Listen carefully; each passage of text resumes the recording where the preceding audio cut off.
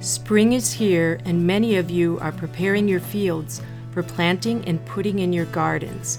It always reminds me of the verse, "A man shall reap what he sows," Galatians 6:7. Recently, my daughter from Wisconsin came to visit me and wrote me this poem about planting seeds of love.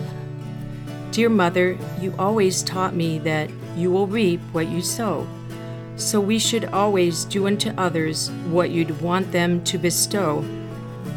But there are days when it is hard to live those words, it's true. Yet I remember the lessons you taught me and the example I learned from you. All those days you spent cooking and cleaning, the nights you worked without sleeping. The seeds of love you kept on planting is the love you now are reaping. Even now, as you lay on your hospital bed, and others must give to you, all those years you gave of yourself, those words are coming true.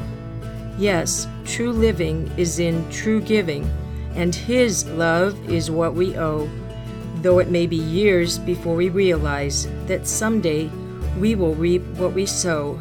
Ruth Stewart.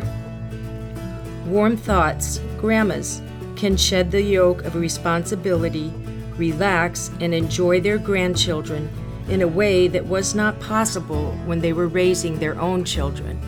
And they can glow in the realization that here is their seed of life that will harvest generations to come. Irma Bombeck. Happy planting. Warm thoughts from the little home on the prairie over a cup of tea by Louetta G. Werner, published in the Marion Record on April 25, 1996.